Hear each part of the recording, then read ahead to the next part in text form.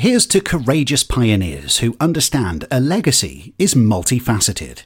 Welcome to our Legacy Planning Podcast, a podcast for leaders and visionaries of all ages.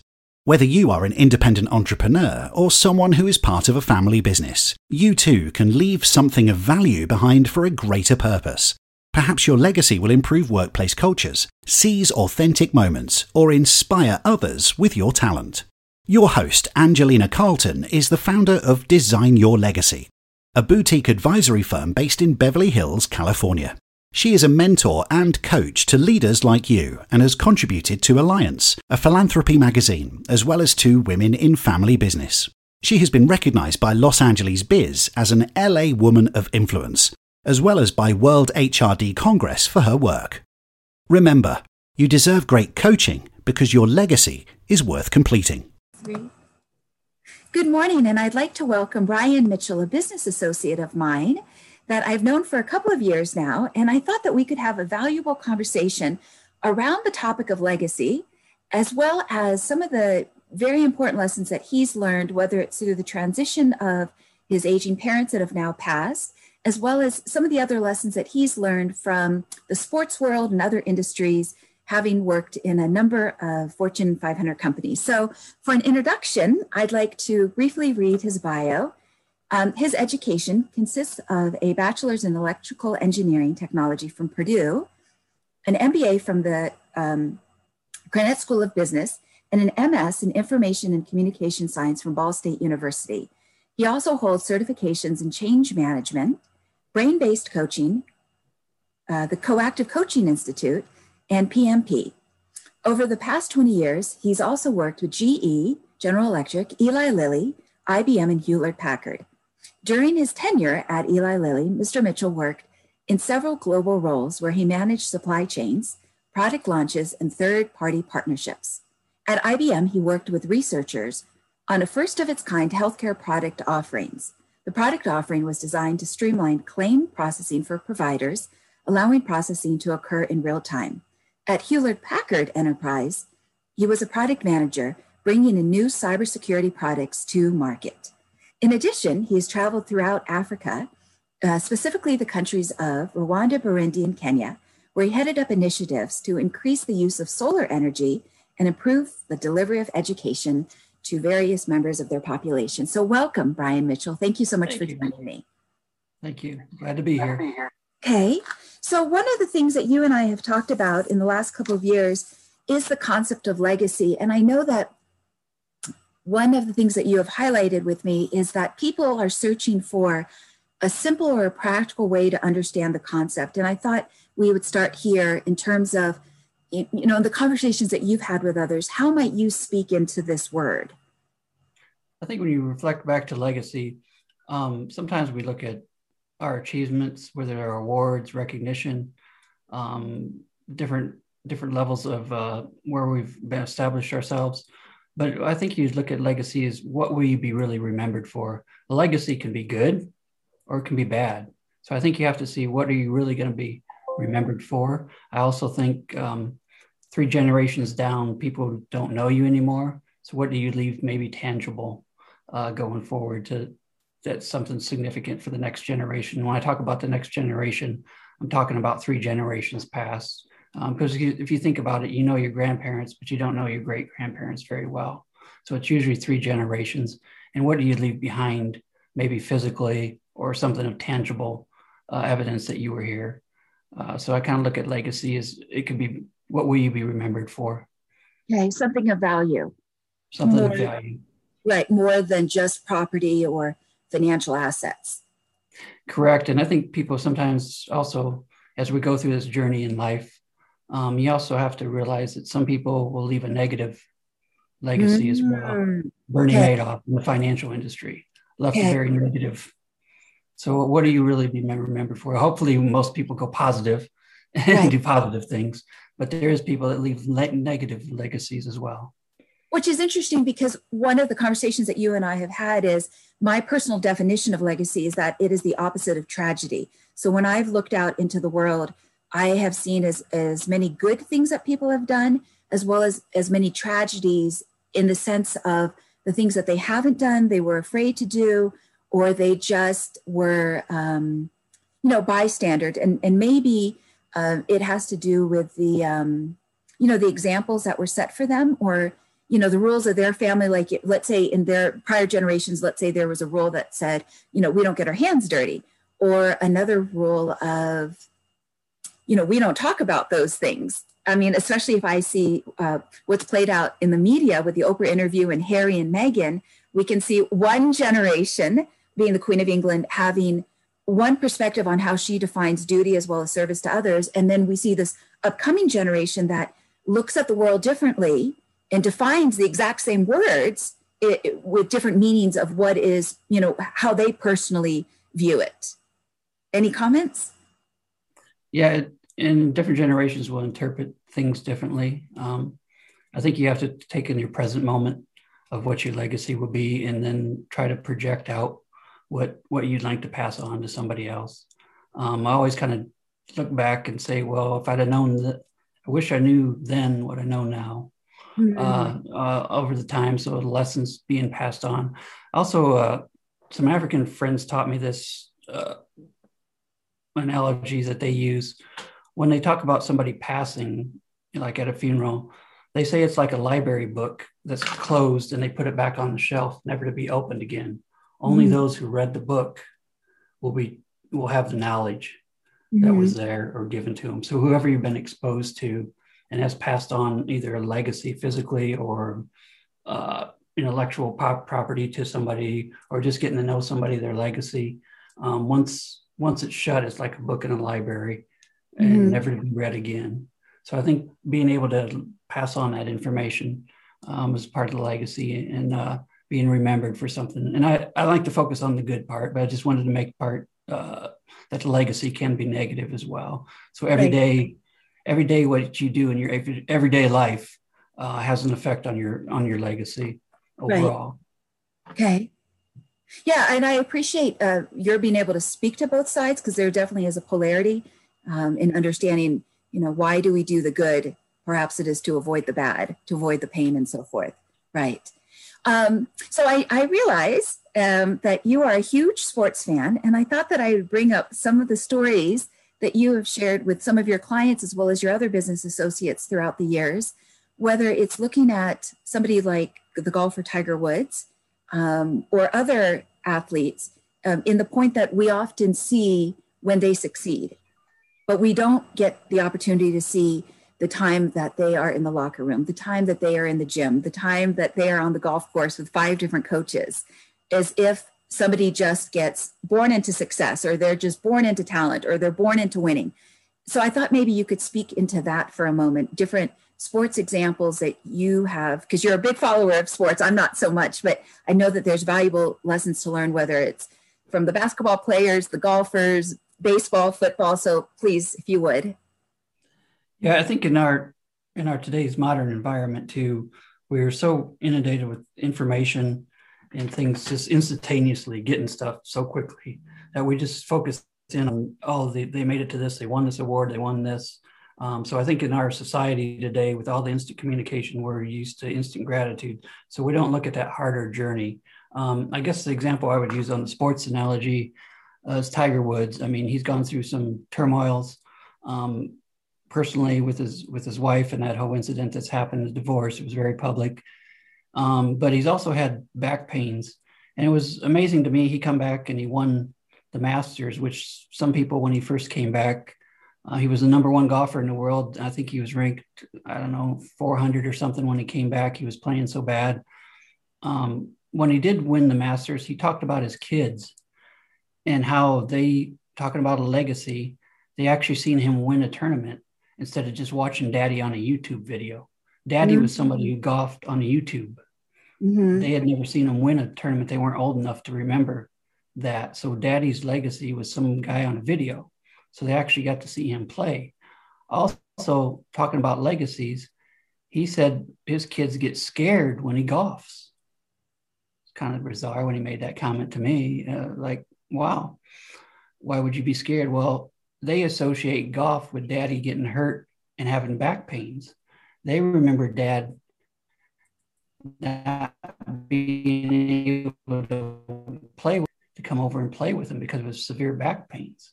Mm-hmm. So golf does a bad thing in their minds. All of us see Tiger winning. Right. The glory part of it in the initial, like, oh, we watched last part of his rounds, last hour, and you see him win this championship and hold a trophy. But all the pain and all the suffering he went through and the sacrifices with his family to get there. And then also I thought it was very interesting. You talk about his legacy.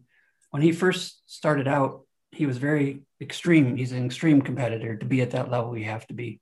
Mm-hmm. He was saying that if you're not you're number one, number two is the first loser in the tournament. Right. Like, and why would you play to be number two? Some professional golfers said, well, Tiger, you might learn that in the top 10, you still get a good paycheck. And he's like, I'm out here to win championships. I'm not here to just play the game. That was his focused level attitude. And his definition at that time. At that time in his early 20s, that's what his focus was on. Now he comes back and has an interview much later after he's gone through some tragedies and gone through life and aged a little bit. He's like, he does golf academies. He's set up some schools as well to help kids. He does public speaking. And he's like, what will I be remembered for? I'm just some guy hitting a little white ball around a course. What is that? What value? This is Tiger Woods, multi-millionaire, maybe even on his way to being a billionaire. I mentioned the word Tiger and everybody says Tiger Woods in the world. I can go probably any place. Right. This is a man that now who comes back and says, well, what am I going to be remembered for? I just hit a little white ball. Right. So what I'm hearing, it's very interesting, is that the definition of winning then expanded. So if initially winning was who wants to be second place, it reminds me of almost like a lack of maturity, like, the win-lose mentality. In order for me to win, you have to lose. Compared to where he's at now, it's when he wins and he's setting up schools in different locations, it's also that other people get to win and that he's sharing the knowledge, he's sharing the platform. I mean, your thoughts on that? Yeah, he's expanded, I don't know if it was maturity or just experience. He's expanded now. And now you could tell in his voice, he was more concerned about what will be left behind. And also, more than the fame. Dad passed a few years ago as well. That had some effects on him as well. He was there when he won some of his championships. As a matter of fact, he said it was weird when he won another, I think it was a Masters, that his dad wasn't in the audience to see him. He was so used to having his dad. His dad used to caddy for him, so he was very close to his dad. Yeah. On there, so that passing as well. So how he remembers his dad and how he wants to be remembered as well. Yeah. I think that's key to just telling the different ups and downs that he's gone through in life. And now his focus is he said, when he just said, I'm a guy hitting a little ball around a course, like devaluing himself, like he was the number one golfer in the world. And he's like, what good is that? Look at these people that, save lives, like a doctor or a teacher who educates people. He was comparing it to people that maybe every ordinary day people that are doing extraordinary things and really helping society. He's like, well, where do I put that value now? How can I give back to that type of community? Yeah, and it's interesting. I think one of the things you've also mentioned, especially with sports, society can love to tear somebody down, but they also love the comeback hero. And that's Tiger Woods to the exact. He was at the number one championship, number one golfer. Then he had some affairs, some personal problems, and that got all publicized. Then he had back problems, and people, even some of his good fans, kind of wrote him off. Well, he'll never come back. He'll just be in the audience.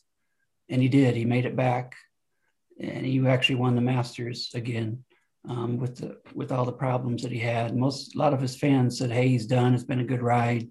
Let him just go off into the pasture." Right, but riding the moth. Right. Yep. And then when he come back, and he won the Masters. Right. Everybody's there for when he had the affair, or personal problems. Everybody's like, "Oh, Tiger! Oh gosh, Tiger's." Right, and they're going to distance themselves. Yeah, but everybody loves a winner, right? Yeah. That journey and that struggle, and that mental pressure. I think we've talked about that before when you're down and who's there for you. Like what they say, when the current goes out, you find out what you have. You have your true friends when you're really down like that. Right. And that you're finding out what you're really going to be remembered for, how people look at you when you're down at that point. Yeah. Yeah, so it's interesting. I think that people many times don't realize how much effort goes into building as well as rebuilding.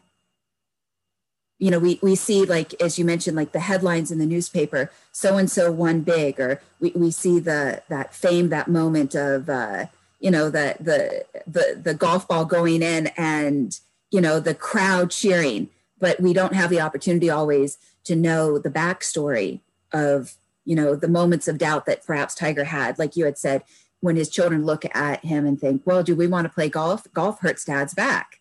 You know, it's such a different perspective than a fan in the bleachers. I also think it just popped into my mind as well. You know, we see Olympic athletes and we see, I don't know, 60 seconds on a video, maybe a gymnast.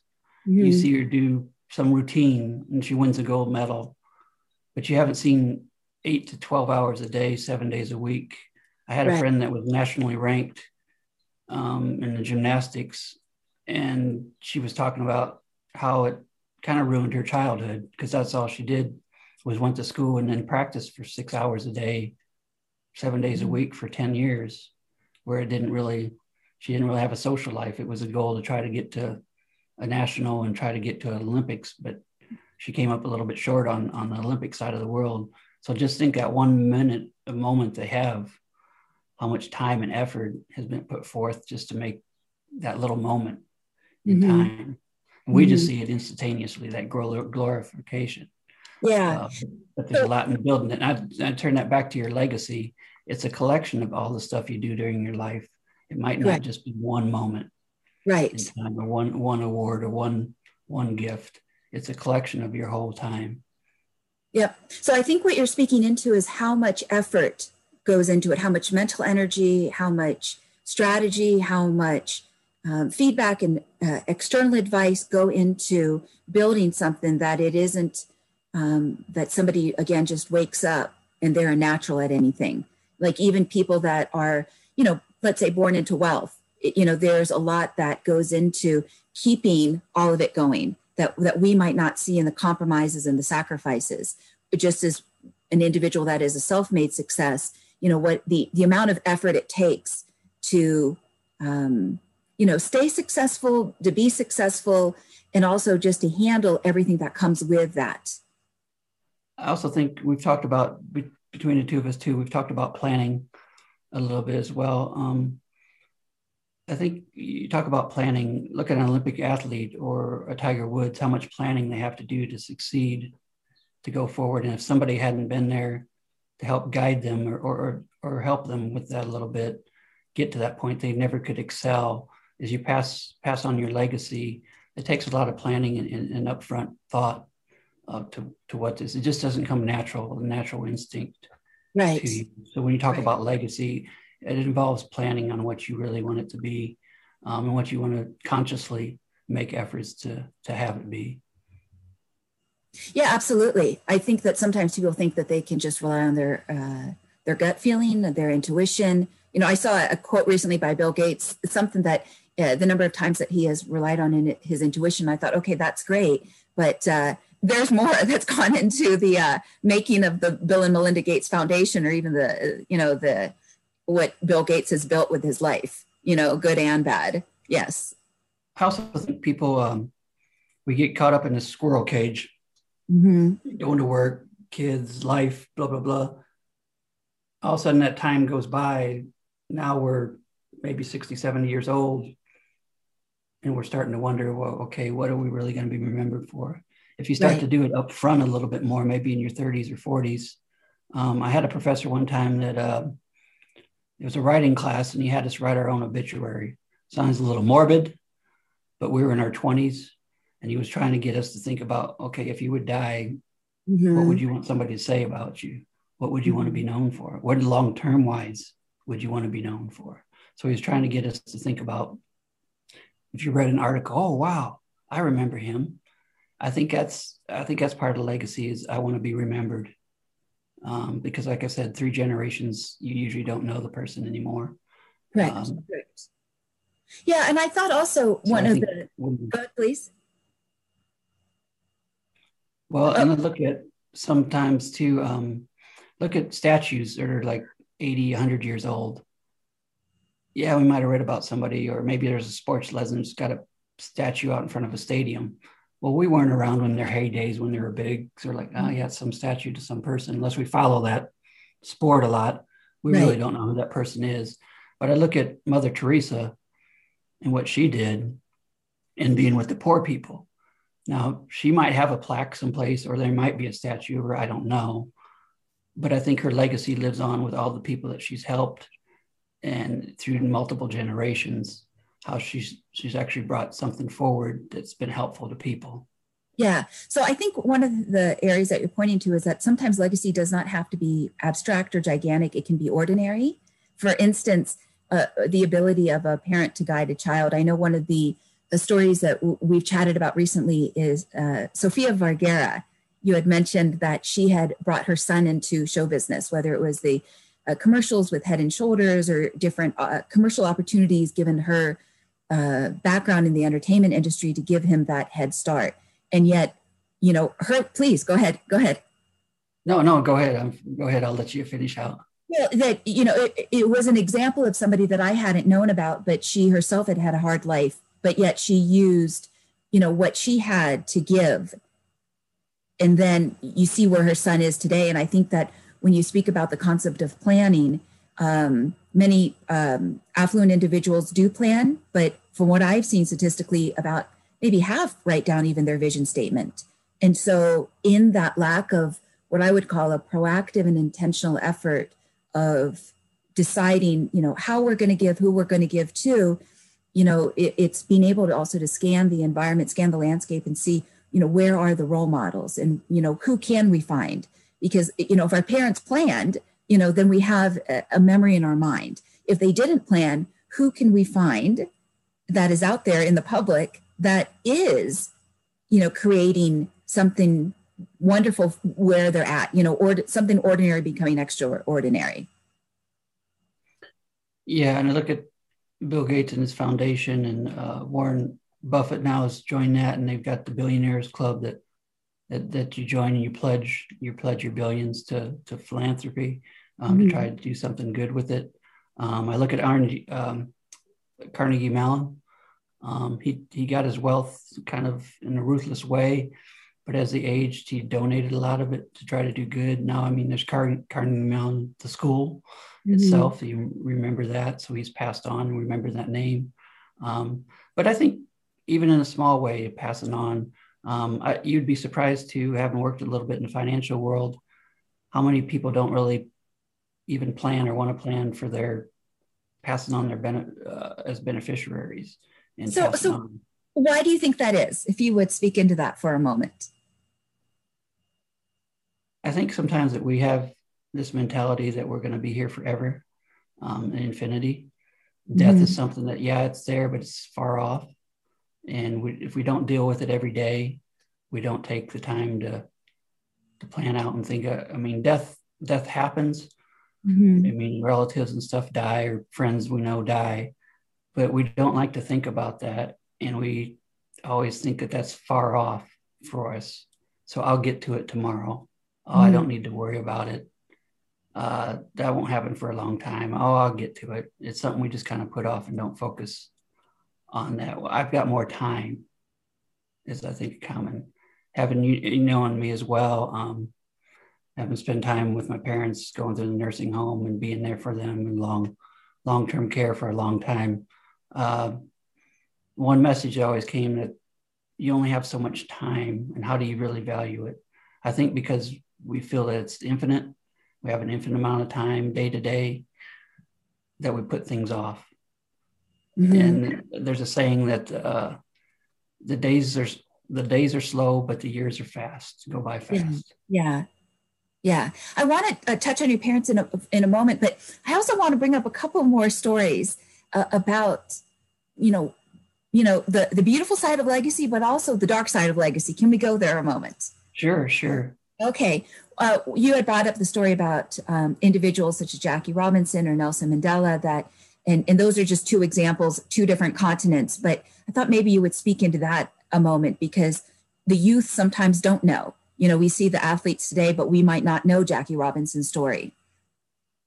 Yeah, Jackie Robinson was the first Black African-American professional baseball player. He was a great athlete. They brought him up to the major leagues now, and he was the first black athlete. They brought him up because he was really skilled and really a good player, and they thought they were value to it. The owner got death threats against him for doing that. Because actually at that time was you weren't going to let a Black person in to play professional athletes. That wasn't going to represent baseball in white America. Which is so interesting because if you think about today with Black Lives Matter, there's such a contrast now with people becoming more what I would call not just politically correct, but a little bit more sensitive to maybe the words that come out of their mouth. Not everybody, but some people. Well, and I think too, I believe, but I won't fall into that category of a minority. But I think we didn't look at what great strides we have made. Mm-hmm. How many Black athletes now are in professional sports? But what I hear is, like in the NFL, there's not enough Black coaches. And I'm like, well, I don't understand this. Well, I said, I'd rather be on the basketball team, I'd rather be the multimillionaire making $10 million or $20 million playing basketball than I would happen to be the coach, happen to be responsible for 10 knuckleheads, what I mean, making $3 million a year. And they're like, well, it's a prestige with a title, Bryan, in the coaching business. And I know just recently talking about Jackie Robinson, about 2 years ago, there was a Black, I can't remember what team he plays for, but there was a Black athlete that was out in the outfield and people were saying some racial slurs to him. Well, his white colleague, other baseball player, went and told the security, and the person was removed from the stadium, and they were banned for life from baseball, going to a baseball game in a major league stadium now for saying racial slurs. They didn't throw stones at him. They didn't throw bottles at him. I mean, they didn't try to kill the person, but just from making a comment now, that person's banned compared to Jackie Robinson, who had, KKK stuff, crosses burnt in front of his house, things of that nature, 500-600 letters telling him they're going to kill him, happened to go into the different bathrooms. He wasn't allowed to even go into the same restaurants with his own teammates before. Some of his teammates even rejected him. They wanted him in a different locker room. So I think what I wanted to shine a light on for a moment is the sacrifices sometimes that somebody, when they are courageous and they believe in their talent or they believe in what their vision is, that the obstacles and the challenges that they can come face to face with in overcoming. And we might not think about it because we didn't live in that era, but then their choices and their decisions then obviously today opened up the door because they were brave and they held a space for change. Yeah, and I guess you summed that up pretty well. And what I'm trying to project is, I think if Jackie Robinson was here today and seeing maybe what opportunities Black athletes do have in the strides compared to his time, making that first stride and all the sacrifice he went through and all the pain and all the suffering with his family, he would say that we actually have achieved some things. Are we there yet to where people want to be and racially accepted? Probably not. Right. But I think we dampen the fact that we have made big strides on some things in that area. Is there still work to be done? True. Yeah. But I think with Jackie Robinson's is the stuff that they gave up. And really, I mean, can you imagine coming home and you're worried about your daughter getting killed because you're playing a baseball game? I mean, yeah, it's a threatening reality. Go ahead. And I also think he made big strides compared to Kaepernick, who just took a knee at a football game for the anthem. Well, is that really a big sacrifice? To me, that's not really putting yourself out there. I always question what he's done to actually positive on that. He'll be known for kneeling and getting people going, but has he really been there with the Black Lives Matter and really trying to make change going forward, compared to somebody like Jackie Robinson, who personally took, pain to try to make strides forward with that. Also, this is just just a comment on my own. It speaks to character. I also think this is just my own FYI solution to the kneeling is, why don't we, after the national anthem, take a moment of silence for anybody who was wrongly killed via police, or wrongly killed just by, maybe a gang or something like that. Why don't we take a moment of silence right after the anthem and kneel for a minute for anybody we feel has been wrongly killed? Do you mean like in paying their respects? Pay the respects to, That's just a solution. If you want to say there's police brutality and you want to, people have been wrongly killed, take a knee for that after the anthem for a minute. Right. Yeah, I thought that you could speak into the story of Jackie Robinson for a moment, because I think that not just, I think that we often don't know the backstory. We don't know that, we could look at his scorecard that he had so many home runs or whatever the sports language is on the metrics and the KPI, the key performance indicators, but we don't necessarily know what that individual also had to be strong in related to their mindset. Some of his own teammates didn't want him there. Yeah. In the locker room, they didn't want to be in the same room showering with him. Yeah, so it'd be interesting. Obviously, he's passed now, but to have had a conversation with him related to what kept him going. Did he have a vision that was so strong, and was it also part spiritual? Because I've often heard that in interviews, let's say with NFL players, some of them it becomes spiritual when they're on the field. It's not just the money. So I don't know. I just wanted to throw that out there. So anyway, switching to Nelson Mandela, I thought that you had made a good point to me about, again, the sacrifices one can go through when they believe in something, the resistance that they can come face to face with. And when somebody, let's say today in the next generation, says that they have a vision, let's say it's connected to impact investing or sustainability, or a phrase that is becoming popular now known as ESG, environmental, the sustainability, the governance, and so forth, are they willing per se to go up against opinions that might be different than theirs? Would you speak for a moment of Nelson's story? Well, to Nelson Mandela, I don't have the exact numbers on that, but I think he was in prison speaking out against the government as a political hazard, I guess is a good word for it. But he was speaking out against the government, and they took him in as a political prisoner. He served 30 years in prison for that. He later become the president of their country. And the thing that stood out to me is he did that 30 years for political statements and speaking out against the government. That's a 30 years. Say you live to be 100, that's a 30-year life you spent in prison. It's a good chunk. It's like a third of the life. Something you believed in for your apartheid. And he was actually able to see that. And he was talking about, at first he was bitter about 30 years of my life is lost for this. The injustice. Yeah. He's like, wow, 30 years they took from me. But then he started talking about, what does that serve me? If I sit here bitterly, that 30 years is gone. I can't get it back. What can I do going forward with this movement and make things better? It's better to spend my energy moving forward than it is dwelling on how do I get back at these people that took 30 years from my life. So he let that grudge go. Did it hurt? Was it painful? Was it a huge loss? Yes, definitely 30 years of your life. But he figured out to himself that wasn't going to serve him the next 30 years well, that bitterness, that anger.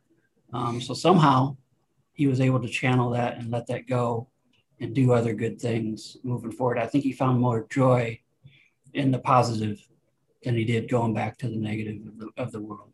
Mm-hmm. Which is interesting because anger can be such an addictive emotion. It can allow somebody to feel in control. And it's an interesting decision to work through one's feelings, which a lot of times we're not given a guide or a process to. I think now more and more tools are becoming readily available. But I think especially at that time, and even today, it's it's much easier to fall back into just feeling angry as a numbing emotion and just living within that. So yeah. And also, I've read where, going back to a sports analogy, a loss will be 4 times more impactful to you than a win. Mm-hmm. There was a Why do you coach think? before. Well, we take the negative. That's how we evolved over time. We code that into our brain, and it's helped us to survive. What I'm talking about is when we were primitive type of people, a lion jumps out. Well, we know that a lion is bad because the lion could kill us. So we mentally make a note of that, and it's part of our survival. We encode that in our brain to be aware of that. So things that hurt us, we make mental notes very significant. It's coded in our brain to help us survive, so we know we don't get hurt. Mm-hmm. So when we lose something, that our brain can't detect physical pain from mental pain. It all codes in the same. So sometimes the mental pain is taken just like the physical pain, and it's coded in our brain to make us aware of it so it doesn't happen again. Our brain's trying to protect ourselves. So I think that's why the loss is there, more impactful than the pleasure side of it. And when you're talking about legacy, and we're talking about pain, I think the pain side of the world, we don't talk about it as much. But there's a lot of pain to get to where you want to be. Yeah. Yes, you can say that again. Absolutely. Yeah, I think people sometimes they're afraid to talk about the pain because it leaves them vulnerable, but also how do we unpack it in a way that we can come out of the tunnel more positive, more healthy? Yep. Yeah. Yeah, it was interesting. I saw an interview the other day, and it was about a sniper, and he had talked to his father afterwards, and his father said, "Well, we don't talk about what it feels like to kill someone." And I thought, well, that's interesting. Then how does the young son be able to, how can he process it? And so he just, I don't know if he ever did. I just know that it was shut down, and again, it's because people might not know how to give the language to it, or they may have been raised with that, this family suppresses it, or our culture suppresses those emotions. So they're never able to never able to excavate and bring it up to be able to just, understand it. Like, what just happened, and what was my part in it, and how can I, choose differently going forward? It's almost like they can stay frozen in time or frozen in that memory. Yeah. Yes. Yeah. Okay. Well, I also wanted to, speaking of the things that pain can teach us, I know that you have experienced in the last maybe 3 to 5 years what it is to care for parents that needed to rely on you on a number of levels, financially, emotionally, legally, with paperwork. And I just thought for a moment, you might be able to talk about that, even if it might be still kind of close to your heart. Given the number of other people, not just in America, but around the world that find themselves within that position. And there is maybe not a white paper, a guide, a book or something. I just thought maybe you could, for a heart-to-heart moment, speak to, what you learned. And please go ahead. Yeah, I think it's a shift in perspective. You go from being the child to then you become the parent for your child. You know what I mean? For the parents. Yes. Yes, the swap them. Yeah, the role. You're taking on the parental role that they used to have. You have to watch out for them. You're trying to do their best interest. Also, there's an emotional toll. Like for my father personally, and I know for a male, I think it's even more severe, but he had to ring a buzzer to have somebody help him go to the bathroom. Mm-hmm. One time I found him, he was feeling better. I found him on the floor. He'd hit his head on a sink. Well, instead of yelling at him, why didn't you do that? Why didn't you ring the bell and get somebody to help you? I knew he was feeling better. He wanted to do it on his own. He was feeling better. So I couldn't get mad with him. I understood he was trying to do things on his own. He wanted to get better. But at the same time, you're trying to protect him, from getting hurt with that. So I think it's a shift in perspectives. I also think it's a shift in patience. For instance, I read a story about a guy who had Alzheimer's, and he asked his son what this was. He's pointing out to the window, and it was a little bird. And he said, "It's a bird." Well, this goes on 5 or 6 times within 10 minutes. And he's like, "Dad, it's a bird. Why don't you know this? It's a bird." And you get frustrated with him. Well, the old man goes and walks back to his bedroom, comes back about 10 minutes later, and he pulls out a diary. And in the diary, it's got a date, and it says, "Today, I was extremely patient with my son, who asked me 10 times what this little animal was outside the window. And it was a bird. But I knew he was learning, so I had patience with him." With a little kid can ask us 10 times what the same thing is, and we'll be patient with that because we know they're learning. When they're older and they forget a person, we get impatient because we think they should know it. Why do we have to tell you this? But their mental frame. So it's a shift with that. I think the other thing that puts your mindset into what that person, step into their world a little bit. We went to an Alzheimer's Society meeting one time. A lady introduced herself and said, like, "I'm Angela Carlton." And she grabbed somebody and said, "I'm an Alzheimer's associate." And she grabs a person by the head in the front of the audience, says, "Give me a kiss." Well, what does the person do? They pull back. Of course. So then she says, "Well, what's wrong with you?" and gets in their face. Person jumps back even more. Then she goes back to the podium. And she said, "Do you see how that person reacted? They didn't know me from Adam. I just walked into the room." How scared they were. She said, "Then I did the most important thing. I start yelling at them." And the person gets more scared. Yes. She said, "Although you know your loved one, put yourself in their mind. They don't know you. Right. In their mental state, they don't know you." Right. So right. Shifting that state back to where putting yourself into that. Somebody that we were in long-term care with, one of the caretakers was saying, sometimes we talk about today, sometimes we talk about 1920, sometimes we go back to the 1950s when we have conversations, but go on that journey with them. Don't get so angry. If you have time, go on with them journey. I think the other thing I had to take away that I learned personally, rest in peace. We always think of that, or I did, where it's just on a tombstone. We want them to rest their, they died, be restful the rest of your life, wherever that is in eternity. Well, what I learned is that people want to die in peace. Maybe some relative did something to you. Maybe somebody did something to you as a kid, but you're not able to address it. You're not able to phone them. You're not able to find them. Maybe some relative cheated you out of money and you're mad, but the relative's not around anymore. So you can't get that frustration out. Let me interrupt you for a second. And there's that saying I've heard, I think it's from a Canadian: "Nobody knows how to do you in better than family." But go on. True. Very true. A very good analogy. But I've seen this in my own father. One of our relatives had done some things, and he used to just randomly bring this up and get angry. Just randomly. He would go off and vent and just randomly go. And the caretakers told us, well, sit down. Instead of just trying to divert him and divert the conversation to something else, ask him about it. Ask him how it felt. Have him tell you the details about it. Ask him what was going on. Ask him to elaborate on it.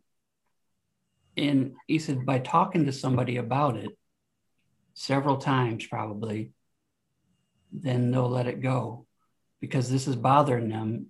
It's with them, this pain, and they want to let it go before they actually pass. Which I think is huge. Yeah, right. And I didn't realize that, sometimes some grudges and stuff can be held with you. And the true meaning of rest and peace is that you want to die with no, bitterness. Right. Bitterness you can't resolve. Why die with bitterness if you can't, if you can solve it or resolve it somehow. And it's funny how we remember things in our long term. Talking about legacy. Yeah, and I just want to say it's amazing what people hold on to. We might never know what can bother somebody, what hurt them, and yet they can carry that for decades. And the other party that may have hurt them, number one, may be clueless. They may also be apathetic, but then we can also hold ourselves in an internal prison if we can't let that go. And it does take a huge act. I don't know if it's a spiritual act per se to finally say, I'm not going to let that eat away at me anymore. Please go ahead. Yeah, and it's funny how as we age, I guess with my parents too, your long-term memory, your short-term memory goes first, but your long-term memory is there, and certain significant things. I mean, how we code things, going back to the lion and the primitive tough stuff, and what we remember, we code in something significant to us. There's a real nice story about, I'll just bring this up, that this gentleman wanted to go home one day. He didn't want to be in the nursing home, and he was dressed formally. He was sitting by the door. He was wanting to go home. And anywhere one of the caretakers, his son comes, and the caretaker's like, man, we're having trouble with your dad. We never have this. I don't know what's driving. He wants to go home. He's demanding to go home today. And she's, I've talked to him. I don't know what this is about. She says, this is the first time this has ever happened. Mm-hmm. She says, there's something significant about this day. And he's like, yeah, it's my mother's birthday. And whether he was traveling, he usually was home. But if he was traveling, he would always send her a gift or flowers to acknowledge it. So then they told the man that they were sending flowers to his wife. Then he went about his business. But he knew in the back of his mind he was supposed to do that on that day. And he remembered that day as a 90-year-old man. But remembered that was a significant thing that he had to do. Right. That was part of his legacy of his life, that he did that on that certain day. He was suffering from Alzheimer's, but he knew deep down that he needed to go do that. That was important. Yeah.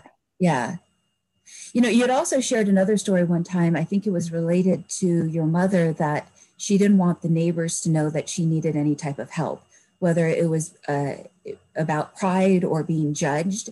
And I think it's so interesting, especially with the sometimes it feels like there's more stress today, or there's more of a pressure to be perfect. And I thought how interesting that she couldn't even allow herself to, in her mind, appear weak with neighbors or friends. And I wondered if you might speak about that for a moment.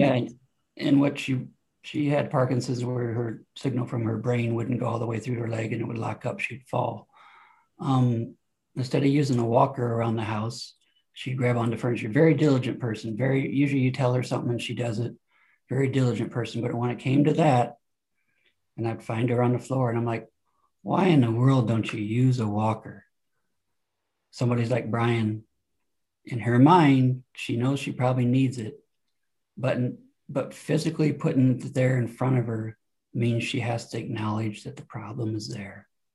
Now, when she went out to the nursing home, they told her, look, you're going to stick out. You're going to look kind of odd if you don't have a walker. So it was accepted there that most people had walkers. It wasn't a sign of weakness. It was typical. Mm-hmm. So she wouldn't look different then. Yeah. I don't know if you're old enough to remember that there used to be an alarm system that you wore on your bracelet. I've fallen, I need to call 911. There was a commercial about it. Commercial. Yeah, that commercial. Yeah. Well, I live alone. And one time my heart was racing. I thought I was having a heart attack, and it wasn't. It was just some reaction to some medicine. And I'm sitting there like, oh crap, if I'm having a heart attack and I live alone, well, I've got my cell phone, but if I'm having a heart attack, I can't use it. Crap, do I need to get one of those alarm systems? Am I at that age now that I need to get one of those things? I live alone. Mm-hmm. Should I be doing this? No, I'm not that old. I don't need that. That's crazy. Come on, I'm still by myself. There's that pride that you can take care of yourself. Yeah. Right. I'm empowered. You're taking stuff away. They also taught us in the nursing home, as you age, things get taken away from you. Like you can't drive your car anymore. And we're doing it for safety. But how much autonomy that takes away from a person. So maybe like with my father. Independence. Yeah. Well, like my father used to clean his driveway with a snowblower. That was his job that he always did. Instead of saying, hey, Dad, I'll do that. You can't do that anymore. You can't do it. Instead of saying that to him, encourage him and say, hey, when you get better and you get out of here, you can clean the driveway. I told him one time I'd clean the driveway and I'd come out to see him. I said, somebody's been asking about you. He's like, who? I said, the snowblower. I said, it's got 5 gallons of gasoline waiting there for you. And it's been wondering where you're at. He's like, oh, I don't know if I can do that yet. I said, well, when you can, I said, it's waiting for you and it's ready. It's shiny and it's ready for you to do that. Well, when I get back, he could barely walk to the restroom. But in his mind, if he could just get out of this facility, he'd be back shoveling and cleaning snow. It was something to look forward to. Yeah, it was something to look forward to. And imagine this, everything's getting taken away from you. And you can't do what you used to be able to do. And people keep taking stuff away from you. And you can't do this, you can't do that. You have to have something to look forward to as well. Absolutely. And I think one of the things we've also talked about is the magical 3 words of words are powerful. True. Yeah. Yeah. So like the social worker told us to encourage him. Instead of saying, oh, Dad, you can't do this or you can't do that. You're trying to protect them. Try to encourage them that they will, even though you know they probably won't have that possibility. Try to encourage them because everything's being taken away. Encourage them for something because all you see is a negative and taken away, and you limit this. Having to call somebody to go to the bathroom. Imagine that at this age, if you had somebody you had to depend on to help you go to the bathroom. Yeah, and I think one of the things that you're speaking to is the power each of us have, no matter where we are in life. And maybe our power is how we talk to other people. Maybe our power is that we encourage another compared to tearing them down. I've heard recently the acronym of PhD, tear her down or tear him down. And I think in society today, because especially with cyberbullying or any type of bullying, it's so easy to tear another person down, whether it's character assassinations or a smear campaign, that it's like, we can hide behind a screen and we don't realize the power we have to either lift somebody up or rip them down. Just as, as you're speaking for a moment, as a family member or an employee within a, convalescent home, we can either, in our power, our ordinary power, that moment, we can either make somebody's day filled with sunshine or we can make them feel worthless or useless. Yeah. And I also think, kind of popped in my mind, kind of coming full circle with this, with your legacy. I won't go into a long story, but my dad was always usually good about talking to you about when you're in between jobs. That was one thing he was always kind of understood that very well. He's always kind of empathetic there. One area was because he struggled when he was very young to get bouncing around different jobs. So one day I'm in there and I'm telling him, Dad, I don't like life. Life isn't fair. Life isn't good. I don't know if I'm ever going to get a job again. And I'm looking for empathy. Well, he sat up and rolled up in his wheelchair, pushed himself up, and he just happened to rip into me big time. Basically, he was telling me, Bryan, if you're this miserable right now, try to find something happy and go do it. Because if you're lucky enough to get to my age, you're going to have time like this on your hands to look back through your whole life. And you don't want to have to look back on misery. It's just going to make this time even worse for you if all you see is misery in your life. He said, this idle time that you have before you pass, you're going to really hate it. So get your head out of your ass and basically go figure out what you'd like to do and go do it. And for me, I think I've mentioned this before. I think that was his last lesson to me and most lasting. He passed away about 6 months after that.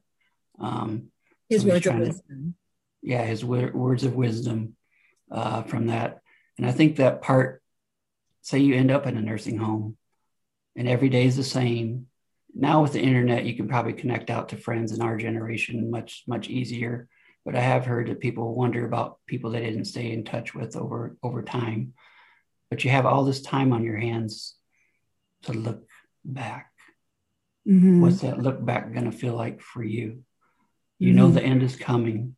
You only have so much time. You have idle time on your hands where you can't do as much as you used to. And you can look back at what you did or didn't do. And I think that's with your legacy part of what do you want that to be. In those reflective moments. Yeah. Yeah, and it's a big reflective moment that you have. So it sounds like do you think your dad was speaking to Backbone? Yeah, he was talking about how he didn't come out directly and said that, no, he had a lot of time to look back at his life. Mm-hmm. One of the nurses, I didn't know how close he was. At night, he used to bring out these photo books that my sister had. And she knew all sorts of stuff about our childhood because he talked about all sorts of things that were in those picture books with her. So he was looking back through his whole life because he had all this time on his hands. Mm-hmm. I mean, he couldn't go fishing. He couldn't go drive a car. He couldn't go to the mall. He was just in a room. And, he would eat, watch TV, and maybe go somewhere to take him out for physical therapy. But other than that, his life was kind of limited. So he had a lot of time to think. Sometimes thinking can be our worst enemy sometimes. Yeah. Yeah. If you could have a megaphone to the entire world, what would you like them to know about from your shoes, what you would like? Yeah. What would you like others to know given that experience? If it was, I think it was, you said about 3 or 4 years. In the education that it brought you or just in general, what would, if you could have a megaphone? I think you have to have patience. It becomes a burden. It becomes a burden, overbearing burden. But you have to have patience. And when you're going through that moment of the burden, there'll be a day when you do miss them. They will be gone. There's a day later on that the burden won't be as bad as it seemed at that time. It wouldn't be a burden. I talked to my cousin here a while back. His parents had Alzheimer's. And I said, I think I lost 10 years of my life. I said, I don't mean that in a mean way. He's like, you did. But he said, you'd do it again. If you had to. So I think the patience. And for me, I don't know if it was God's will, but when I lived with my parents for a year and helped take care of them. And they were still pretty active, but had problems. And I would get so impatient with them, walking slow to the car or having to open the door and they couldn't get in. Like, oh God, can't you just move? Can't you? Well, I ended up with kidney stones and severe pain. And it's a very painful experience. And my sister's like, well, can't you just walk to the door? Can't you do this? Can't you do that? Because we live in this instant gratification culture, like Amazon, Siri, and Alexa. I was suffering for pain. And she's like, well, can't you? Because I told her on the way to the hospital, I was like, just run the red light. Just go. I'm in pain. Just get to the hospital. She's like, oh, Bryan, it's a red light. We got it. I'm like, I don't care. I'm in pain. Please have empathy for me. Please be patient with me here. Right. So that patience, I think, and that empathy. Also that shift. I'd also add compassion. And I think as we get older, we just say, oh, they're old people. But they still have feelings, still have significant. And once upon a time, somebody told me this, a 92-year-old friend of my dad, he's like, Bryan, we were all young one time. Because I was like, he was reflecting back to some things when he was a kid. I'm like, really? That's been a long time ago. And he's like, we're all young once, Bryan. Yeah. So I think that's true.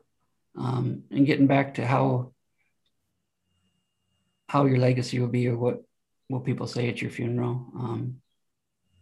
I think we just take our day-to-day activity. A lot of times when you say not planning, we just go for the day, and what we do, we don't look at the long term. take a break from that and figure that out more so. Yeah. I just think in nature, we don't do that. We just do the survival and getting that squirrel will and that hamster will and do the day-to-day stuff to survive. We don't take a break to look out long-term. We think we have infinite amount of time. I'm midway through my life right now. When I was in my 30s, things don't have changed to later on to where I'm at right now. 30, you still had infinite amount of time. You think you're indispensable, but after you live a while and you see people pass, you find out you're not invincible. There is an infinite amount of time, or a finite amount of time that you have left with it. And what are you going to do with it? Yeah. So in closing, I almost hear that these ordinary moments can be these opportunities to create our legacy, that it's not something that is far away. It is in the moments of when you had said, what can be perceived as a burden can actually be that golden opportunity to have, the conversations of wisdom and the moments of insight. Yeah, and I think in closing for you as well, I think you help bring people to the surface of creating their vision and creating what they want to be remembered for. I think you break that day-to-day routine with them and help them really envision and plan and think about what they need and what they want to do going forward and moving that forward. So I think that's part of what your service provides for people, is to help that long-term planning on for that. And people don't like to talk about the end, but all of us, it's going to happen someday to us. Yeah. Well, change is hard. People don't always like change as much as they think that they like change. When it actually happens, it's like sometimes it can be taking a certain amount of control away, even if it can be exchanged for something better. And even if I think about something like succession planning, if you take something away from someone, let's say the senior generation, like you had said, you have to give them something back. Like when you talked about the story with your dad and the snow and shoveling the driveway and the snow blower, you can't just rip something from somebody and then because it creates such a vacuum. Yeah. And I think people need things to look forward to. They need to wake up and know that they have something to look forward to, whether they're in that age group, whether they're a senior generation, or whether it's, due to the COVID pandemic today, around the world. And, yes. So, okay. Yeah, I think you have a purpose. Yes. Purpose is key. Yeah. Well, thank you so much, Bryan. You're welcome. This deep conversation. Thank you for diving into some areas that I know are vulnerable. And I hope that it will be in service to others that are going through, whether it is aging parents or whether it is, they're an athlete, whether high school, college, or even in the professional world. And they have different choices that they have to make because of pressure that's on them, whether it's with, the endorsements, the sports agents, or, things that we may never know about on the outside, but, behind closed doors, the things that they are facing and the choices that they have to make. So thank you so much for speaking into those experiences. You're welcome. It was a good conversation. Okay. All right. Bye-bye.